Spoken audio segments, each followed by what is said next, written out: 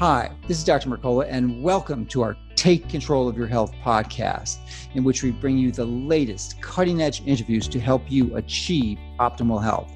This next interview is part of my Best Of series, which features some of the most popular interviews with leading health experts. So thank you for listening. Now let's get started with this week's program to help you and your family take control of your health. Hi, this is Dr. Mercola helping you take control of your health. And today we are joined by Dr. Andrew Saul, who has been a guest on previous interviews and is the editor-in-chief of the Orthomolecular News Service, and also has written the book Doctoring Yourself, for which we've done a previous interview. But today he's joining us to discuss a article that was written in the New York Times, which is representative of the general theme about conventional media about supplements. So he's going to basically break down that article. So welcome and thank you for joining us, Dr. Saul. Well, thank you, Dr. Mercola. And you know, it's shooting fish in the barrel when you look at an article that starts out in the New York Times saying older Americans are hooked on vitamins. Yes, yes indeed. Boy, it's got to be dangerous. Nothing like being hooked to opioids is killing 60,000 Americans a year and the leading cause of death for Americans under 50. That's just crazy. But no, they're hooked on vitamins, not opioids. The funny thing is that for those that are hooked on opioids, high doses of vitamin C have been shown in 2 really good studies to enable people to get off opioids without withdrawal symptoms or greatly reduced withdrawal symptoms. So being hooked on vitamin C would actually help you get unhooked from heroin. Yes, indeed. You know, here's another interesting fact that we could diverge on for a moment, that if you are taking vitamin C and you're hooked on it, you've got to be careful if you go to the dentist, because vitamin C is a very important detoxifier. And if you're taking large doses, they'll try, and they're going to give you a local anesthetic. It's not going to work that well because you're going to break it down so quickly. Have you observed that at all? I have, and when I go to the dentist, I do take a lot of extra vitamin C to reduce problems and promote healing and make myself more comfortable and make the gums heal quicker, the bleeding less, and the pain reduced. But you're absolutely right, because vitamin C is that good a detox, you may actually need a little bit more of the Novocaine or the equivalent that they give, or even a little bit more of the nitrous. But that's a relatively safe adjustment to make. When you consider that if you have a tooth extraction or a root canal or anything that's really invasive, vitamin C is the dentist's best friend, because nothing makes gums stronger, quicker than vitamin C. Not only oral vitamin C, but you can even take non-acidic vitamin C, such as calcium ascorbate or magnesium ascorbate or sodium ascorbate, and put that right on the gums. You can even put it right in the socket. People that have dry sockets or extended bleeding, when they use vitamin C topically, not ascorbic acid, mind you, but non-acidic C topically, they get immediate relief. It was Dr. Hugh Reardon at the now famous Reardon Clinic who brought some of this forward decades ago. It's good advice. Yes, indeed. Well, thank you for that insight. A useful one indeed, because most of us have an occasion to visit the dentist. So why don't we go back to shooting fish in the barrel and tell us a little bit about this article that was published and why it's just so outrageous. Well, the article, Older Americans Are Hooked on Vitamins, is put out by the very same New York Times that does a wonderful job on crossword puzzles, but is not doing a very good job on fact-checking. The Times has laid off or fired a very large number of copy editors, and in my opinion, this article is a good example of a piece that should have been properly copy-edited and fact-checked and wasn't. For example, they mention that studies actually have linked high-dose vitamin E with a higher risk of prostate cancer. Now, the reason this is so weird is because if you look at the studies that show a very tiny and possibly questionable increase in prostate cancer among people in this particular study, first of all, they were using synthetic vitamin E, not the natural E. Secondly, the dose was pretty low. But the salient point here is there have been studies using natural vitamin E with all 4 tocopherols and all 4 tocotrienols. And these are the studies that they did not quote. Why? Because there's not 1 but 2 studies that show that tocotrienol, specifically gamma tocotrienol, actually prevents prostate cancer and even kills prostate cancer stem cells. Now, that has got to be newsworthy. And the New York Times decided that's news that is not fit to print. Yes, indeed. So any other points that they make that weren't properly fact-checked? Well, yes. One of the comments in the article is that Americans get plenty of essential nutrients in their diet. Now, I don't need to get you started on that one, do I? No. Well, they do get some, or they used to get more, of course. Well, the thing here that's funny is that most Americans get plenty of the essentials anyway, the article says. The Western diet is not short on vitamins. Now remember, we're talking elderly here, and this is demonstrably nonsense. Mm-hmm. The elderly tend to have poor diets in general, especially those that live alone, mm-hmm. or those that are institutionalized. Depression has a lot to do with appetite. As people get older, their sense of smell and therefore their sense of taste diminishes. The elderly don't even get enough water. Their urge to drink, their sense of thirst goes down. So if they're not eating proper meals because they're sad or they're depressed or they're lonely or they're just getting mediocre care, then they can't possibly get enough nutrients, because even the paltry amount of nutrients in an American diet is not there if you don't even eat the American diet. On top of this, the elderly have problems with at least one vitamin, and it's a big one, and that is B12. B12 absorption gets worse the older you get. And we know that Alzheimer's symptoms are extremely similar to the symptoms of B12 deficiency. In fact, clinically, I'm not sure a physician could tell the difference. So if B12 absorption is poor, and if the elderly are not eating proper meals and balanced meals and good meals either, the amount of B12 going in an older person is going to be low. So for the article to say that it's an abundant nutrient for the elderly is absolutely not true. Well, there's the other consideration too, that giving them the benefit of the doubt and assuming that the elderly were in fact non-frail and had access to good food and were mobile and really eating a pretty significant amount of food like the typical American does. And the typical American, of course, is also nutritionally deficient because most of the soils are not nutrient-dense soils anymore. They're depleted because of the agricultural farming practices. And it's not that we are deficient in calories by any stretch of the imagination. No, that's not our problem. We are not deficient in calories, but we are deficient in nutrients, which is a completely different component. So, you know, but you do bring up an interesting point that most of the elderly tend to actually decrease their amount of even the rotten food that most people are eating.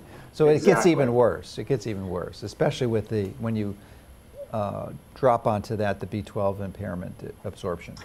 Right, and in the article, it actually says it twice, that the nutrients are there, the nutrients are in food, the nutrients are abundant, and they're not paying any attention to the title of the article. If older Americans are hooked on vitamins, this is saving their lives. This is a good idea. Dr. Abram Hoffer asked me years ago to write a paper on, can supplements take the place of a good diet? And my comment was, well, they're going to have to, because people eat such lousy diets. If they're going to eat lousy diets, it's better to have a lousy diet and take supplements than to have a lousy diet without supplements. The solution really is to have a really good diet. Mm-hmm. But I don't have to tell you what a hospital diet looks like or what a nursing home diet looks like, or even you don't have to tell me what a school lunch diet looks like. These are really, really poor meals, and you have exactly the wrong nutrients in abundance, the calorie nutrients, and then you have a dearth of the micronutrients. One more thing, with the article, it talks about how there's an abundance of nutrients, everybody gets enough. With magnesium, the mineral magnesium, if you look over decades of studies, NHANES studies and all kinds of very large-scale studies of what people eat. Magnesium deficiency is probably the most common mineral deficiency in the United States, and it may be one of the very most common nutrient deficiencies. Almost no Americans get the US RDA of magnesium. Almost everyone comes up below the RDA. Some are moderately below it, and some aren't even close. So magnesium deficiency, with its attendant problems with sleeping and mood, blood pressure, cramping, spasms, this is a problem that exists for magnesium. And the other one is vitamin D. Now, vitamin D deficiency is so prevalent in the elderly that half of the people hospitalized for hip fractures are demonstrably and measurably vitamin D deficient. What's really interesting is that the article says that taking extra calcium did not help fractures. Imagine that. That's not the point. It's extra vitamin D and vitamin K that help put the calcium where it needs to be. They didn't mention that. And I found this very interesting. Blue Cross Blue Shield published a study that talked about how the elderly who take vitamin D supplements not only have fewer fractures, they don't fall as often. So vitamin D actually helps prevent the fracture by preventing falling. People think, oh yes, falling in the elderly. It's a serious problem. 30% of falls are fatal. Over 65,000 Americans a year die because they fell. And this is a huge public health problem, not to mention a risk for grandma and grandpa. Absolutely. So you mentioned vitamin D and magnesium, and I think those are probably the two most common and important nutrient deficiencies. And yes. Also some of the indications or the complications resulting from a magnesium deficiency. But a new one that's speculated it now, but I think there's a good chance that it's true, is based on a pernicious toxin that we're all exposed to. It's called electrical pollution. And EMFs are pervasive, and basically we are deceived and misinformed by the media and the public health authorities that it's safe. And as a result of this toxic exposure, we're causing oxidative damage very similar to the smoking. And in many ways, cigarettes or cell phones are the new cigarettes of the 21st century. So going back to magnesium, there's some speculative mechanisms that if you have enough magnesium, it will actually serve as a calcium channel blocker, which appears to be one of the primary mechanisms that EMFs result or are able to cause the damage of this oxidative stress. So it can lower that damage if you have enough magnesium. And as you mentioned, virtually no one has enough magnesium. Now, I'd like to take a tangent and discuss this with you, because you and I are both obviously major fans of magnesium supplementation, but like everything in life, there's a Goldilocks dose. And oral magnesium, of course, has a laxative effect. It's used as a laxative. Milk of magnesia is a laxative. If you take too much, you're going to have loose stools. So if you have loose stools, that's a complication too. You're going to upset and distress your microbiome. So would you like to address that fine balance between getting the optimal dose of magnesium and distressing your microbiome? Yes, that's an excellent question. And it's such a practical thing to talk about, because just about everybody can benefit from an Epsom salts bath. And I was raised with these. My father was a big believer in hydrotherapy. He didn't call it that by name, but hot baths or foot soaks, you name it, he loved it. And we learned that a magnesium bath, an Epsom salts bath, magnesium sulfate, is a good way to relax sore muscles. You can absorb magnesium transdermally. There has been some research that argues that you can't, but most of that was using very low doses of a magnesium cream. We don't see a lot of studies on Epsom salts baths because, Joe, I'm here to tell you there's not a lot of money in magnesium sulfate when you can buy 6 pounds for $6, and that'll give you a month of baths. So transdermal magnesium absorption is not going to have a laxative effect, and you don't even have to take any pills. Plus, it's fun, and it's relaxing, and it's going to work in so many ways. With the magnesium forms, the worst form of magnesium in terms of absorbability would be magnesium oxide. That is the most common form available to consumers. And even magnesium oxide will work because people are so desperately deficient. But far better than magnesium oxide would be magnesium gluconate, magnesium citrate, or magnesium chloride. The last one is going to be the most absorbable.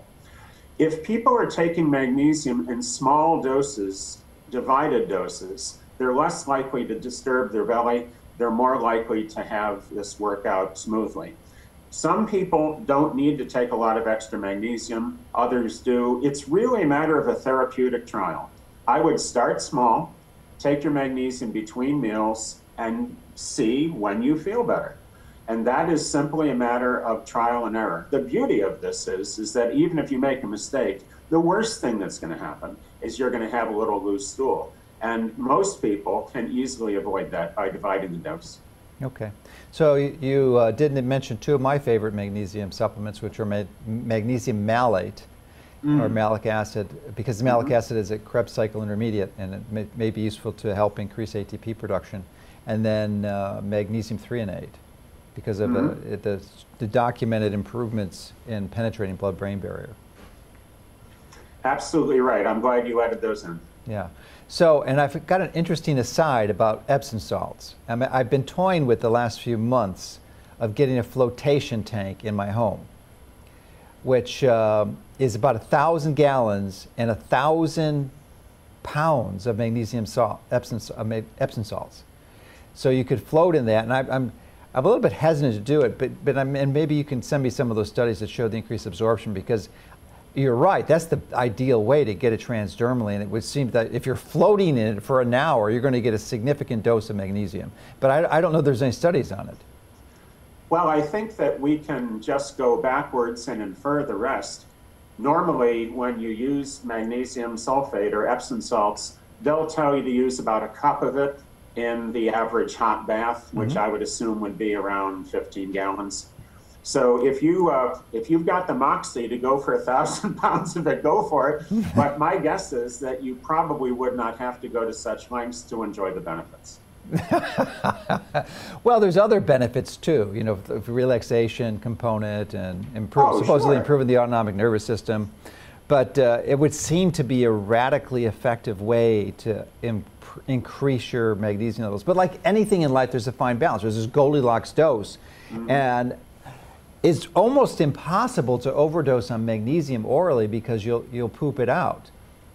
Now, you can certainly do that intravenously, but my guess is that if you're getting transdermally, there's not this feedback loop, that you might actually exceed a therapeutic level. Well, we don't have any studies showing that that happens. Most of the complaints are, and most of the comments in the medical literature are, that the magnesium's not really being absorbed at all. Yeah. So I think that's not true. I think it is being absorbed. I think the human body's actually pretty smart, and you know from all of your years of experience as a physician that it's just amazing what the body knows how to do, right? And your body has an amazing propensity to take advantage of a nutrient and use it. So I'm a big believer in simply trying this and seeing how you feel. It was Dr. Dick Passwater that first put that idea to me in the late 70s in his wonderful book, Supernutrition.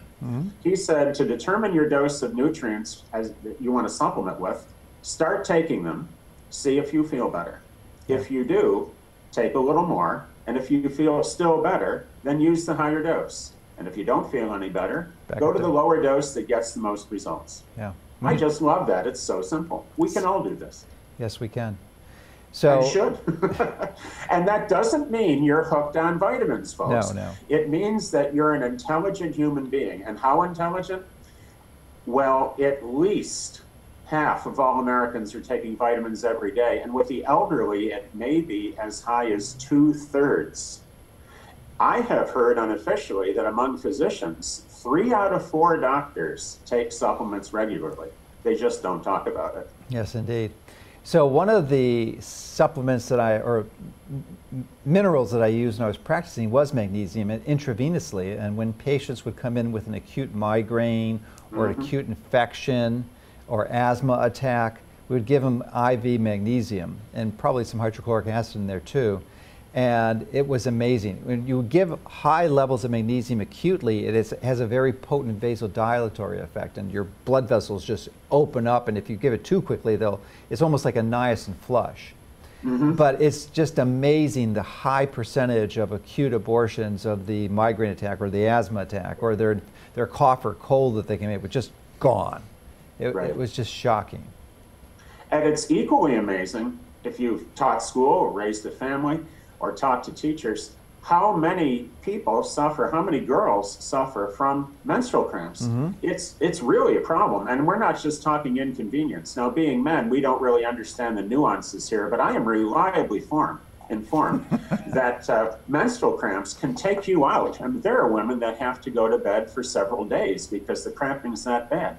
And you never hear a mention of magnesium as a preventive for that. 99% of teenage girls do not get the RDA of magnesium. Just to underscore what we said earlier, the deficiency of this mineral is really serious.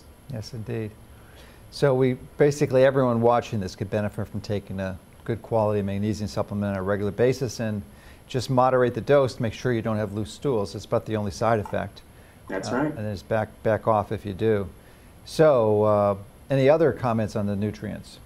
Well, I'm glad you asked. Yes, as a matter of fact, there's the one where they bring out the old saw, and relax now and take a deep breath, because you've heard this one for at least 15 years, and it doesn't die easily, does it? That beta-carotene causes cancer. Now, this is based on some studies back in the 1990s that showed that a certain population of men in Finland, when given 20 milligrams of beta-carotene a day, which, by the way, is not very much. It's the amount that would be in maybe 3 carrots. This showed an increase, a very small but widely touted increase in cancer in this bunch of men. But what is played down as they were smokers. Yeah, it's the smoker study, right? They were smokers. So people say to me, beta-carotene can cause cancer. No, smoking causes cancer. Well, beta-carotene can be harmful. No, cigarettes are harmful. Smoking is what's harmful to smokers. The problem, folks, is not the carrots, it's the camels.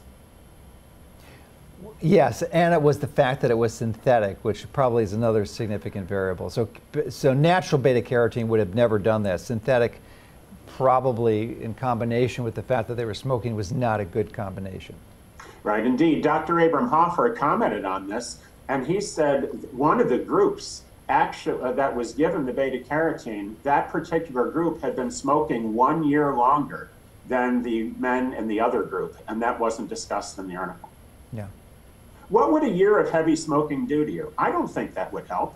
I don't think that would be good. Dr. Hoffer also mentioned that they did not check to see if these people had precancerous conditions. They went into the study, it looked like they didn't have cancer, but cancer doesn't just pop up there in a week. This is, if someone has been smoking for 10, 20, 30 years, these precancerous or even hard to track truly cancerous changes are already in place. Therefore, the study is a bad study, and therefore the New York Times should know better than to quote it. And they not only quote it, they kind of misquote it because they don't use the word smoker. If you're hooked on cigarettes, you're going to have problems. If you're hooked on vitamins, you're not. And this brings us to the fundamental question of who kills what and what wastes money. Consumer Reports estimates that $200 billion a year is spent on incorrect, harmful medication. The entire food supplement industry worldwide is 1/5 of that at most. And that's the highest estimate I've ever seen. So we are wasting huge amounts on giving drugs that are harmful and complaining about the people that are doing good preventive care and taking their vitamins. Well, I've got to stop you there, because it doesn't stop at harmful, it stops at people dying from these complications of these drugs.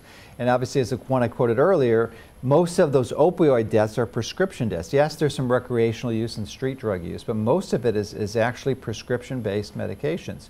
But that's, just take the opioids out, and the leading cause of death in adults under 50. What about what's your take on the current stats on deaths from medications versus deaths from supplements? You know, I really appreciate that question, and I'm glad you asked it. Harvard School of Public Health, most people consider them to be fairly reliable, has looked at this 6 ways from Tuesday, and we know how many people die every year in hospitals from pharmaceuticals properly prescribed and taken as directed. The lowest estimate is around 85,000 people a year. The high estimate is around 135,000 people a year. The generally accepted estimate is about 106,000 people a year.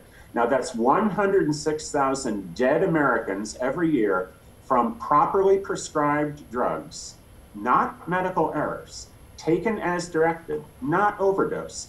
In 10 years, that's 1 million people dead from normal side effects. With vitamin supplements, we know from checking the American Association of Poison Control Centers, who have been feeding this information for over 30 years now, that there have been 13 alleged deaths from vitamins in 31 years. My team looked into this, and we could not find substantiation, documentation, proof, or convincing evidence of one single death. Vitamins were taken by a person who died from a drug, and they blamed vitamin along with the drug. I don't think that's necessarily how you should do it. So when we looked into it, we found out there had been 0 deaths from vitamins in the last 31 years. The American Association of Poison Control Centers this year actually changed the reporting. They removed the vitamin category because I kept pointing out to people that there were always zeros. AAPCC changed the way they report the tables this year. I'm going to take the credit for that, or the blame, or maybe it was placebo effect. Personally, I think they got tired of the Orthomolecular Medicine News Service saying no deaths from vitamins, no deaths from minerals, no deaths from amino acids, no deaths from herbals, no deaths from homeopathic substances. These alternative treatments are effective, they're safe, and they're cheap. And I want to emphasize they are safe. People are dying in our land and in our world because we're giving them dangerous drugs. Dr. Abram Hoffer said, drugs make a well person sick. Why would they make a sick person well? Absolutely, brilliantly stated, and thank you for providing that information. And I'd like to expand on that by stating that and emphasizing that this was properly prescribed drugs. Right. Overdoses, not overdoses, side effects from them.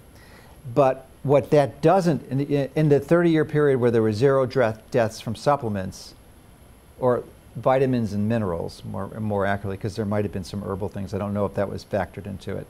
But vitamins and minerals, 0 deaths in 30 years. In 30 years of the drugs, it was probably 3 million of properly prescribed drugs, just from the side effects. But what that fails to incorporate is the fact that drugs, in no way, shape, or form, virtually ever address the primary reason why they're being prescribed. So the fundamental cause of the illness is being ignored, and as a result, my guess is the number of deaths by choosing that mode of treatment is at least 10 times higher. And you know, Joe, a year ago, the New York Times had another article. And in this article, they mentioned that people are taking too many pills. And the name of that article is How Many Pills Are Too Many? It was published back in April, exactly a year ago, April 10th, 2017. So the New York Times isn't always getting it wrong. Here they were talking about the dangers of over-medication, over-prescription, the deaths and the injury from these drugs. Now they're changing their tune and trying to say, well, you know, the vitamins are the problem. No, they're not. The vitamins are not the problem, they're the solution. If we had better nourished Americans, we'd save a pile on our $3 trillion plus disease care bill. It's good that older Americans take supplements, and I don't mean to do it foolishly. If you take a look, most people are actually smarter than we give them credit for. Taking a multivitamin, for instance, especially if it's a good quality natural multivitamin, is just a really good idea. Dr. Roger J. Williams, the discoverer of the B vitamin pantothenic acid, recommended nutritional insurance back in the 1950s. And he's not alone on this. For people that don't have a lot of money, a good natural multivitamin 3 times a day can be just the thing.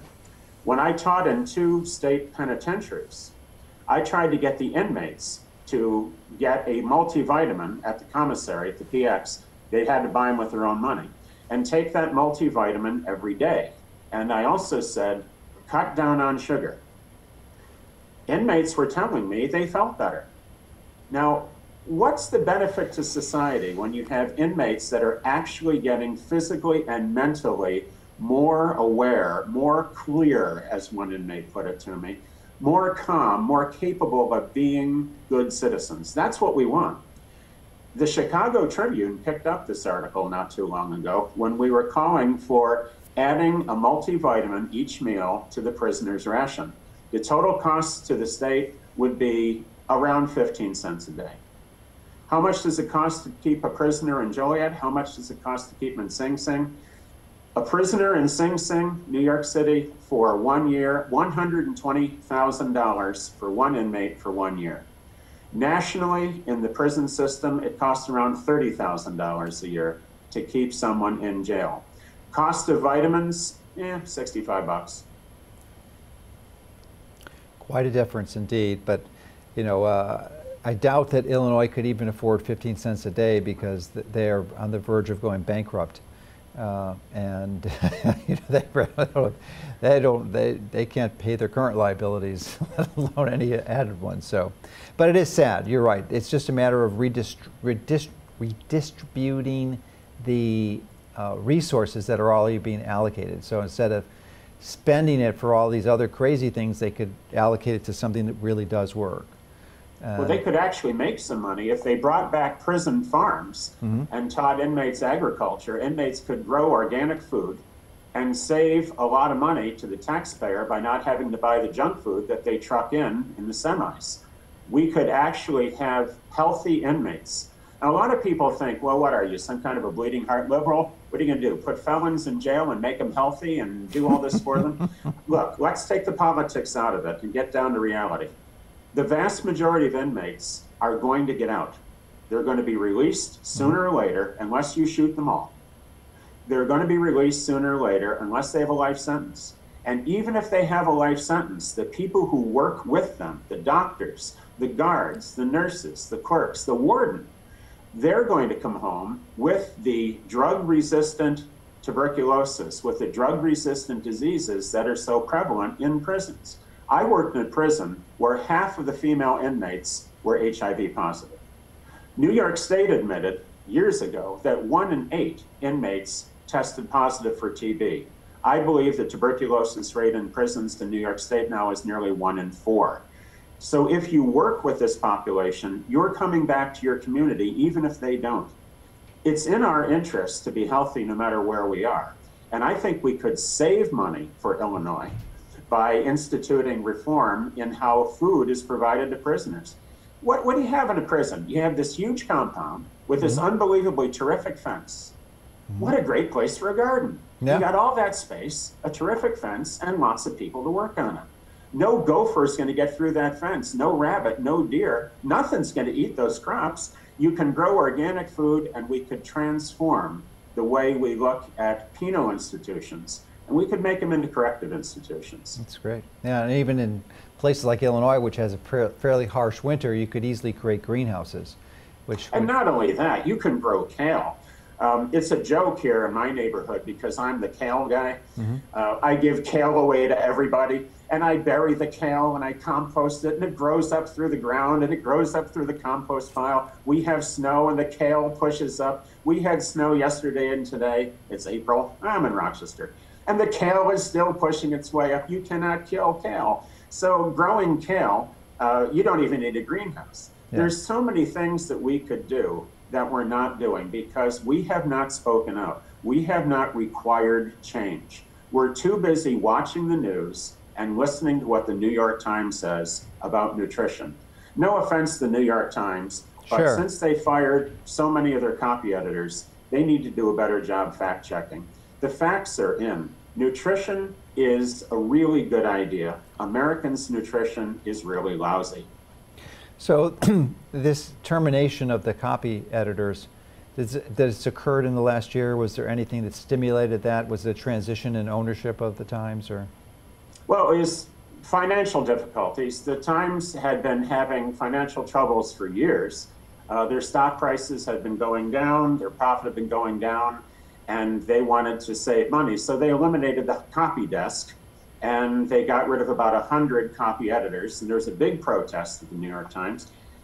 Nevertheless, it was a cost-saving measure, and it's not unheard of. The New York Times now is doing a good job with digital subscriptions. It's back making money, not a lot.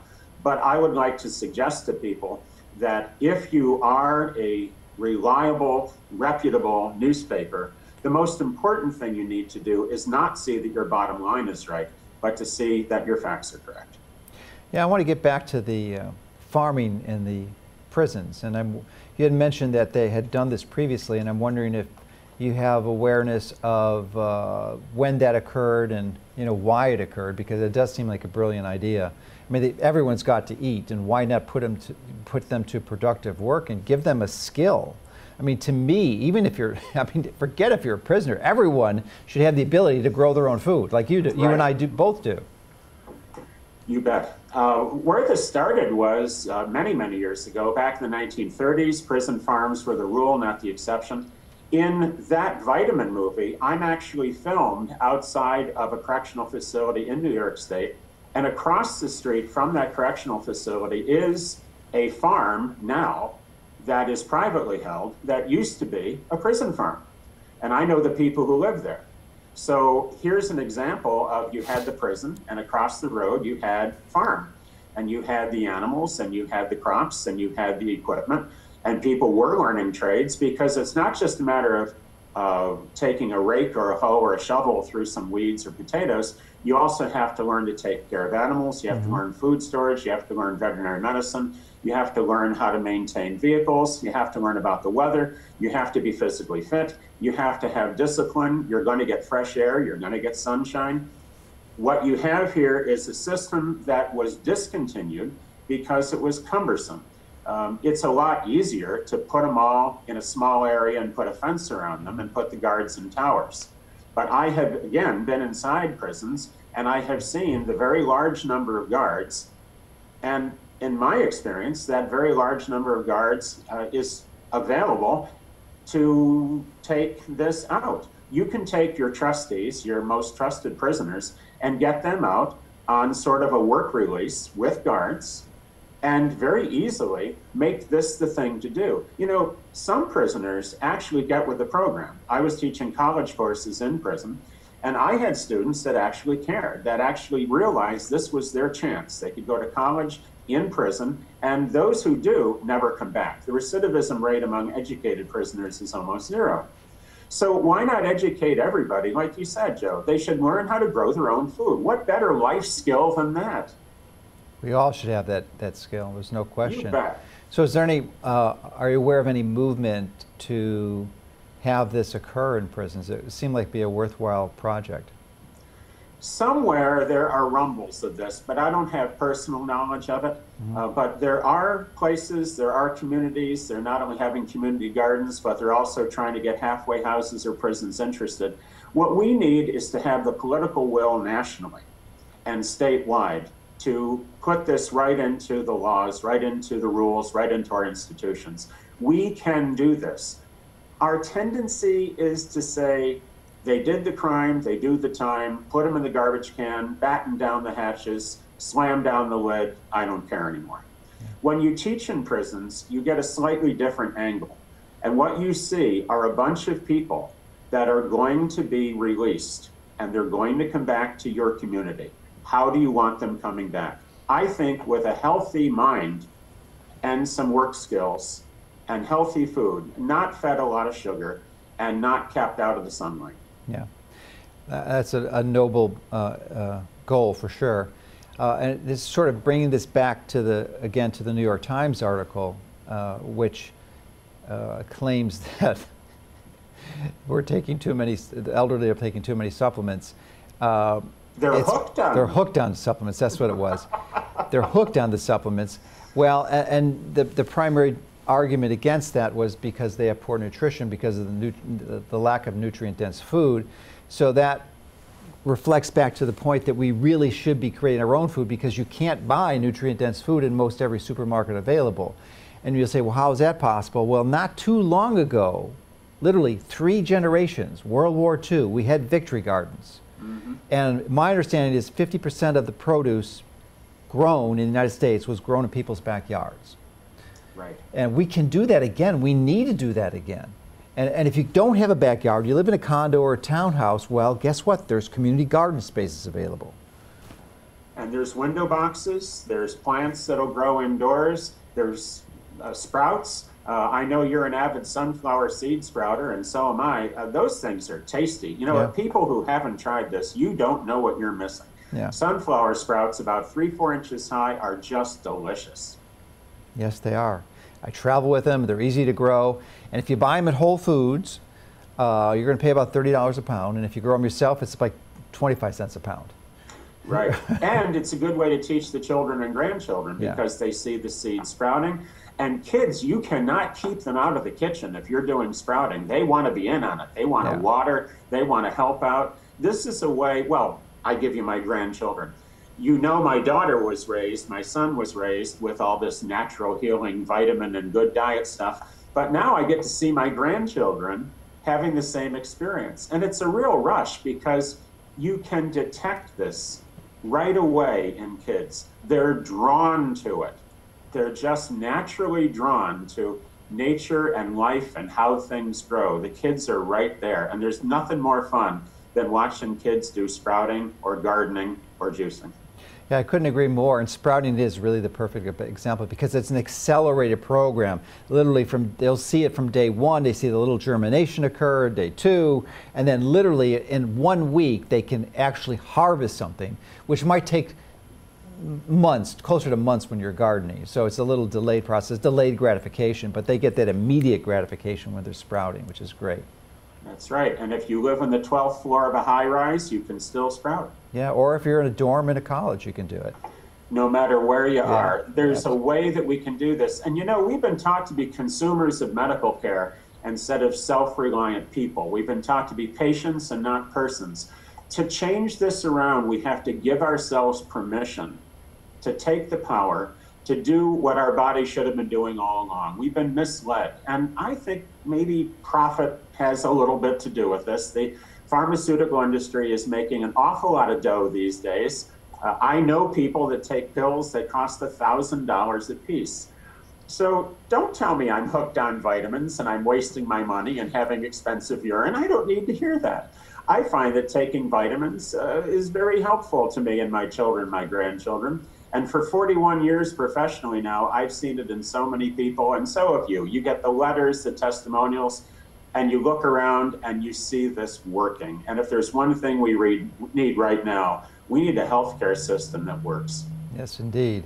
You know, it's really interesting because we have so much disease, and the conventional healthcare model is a progressively increasing disastrous failure.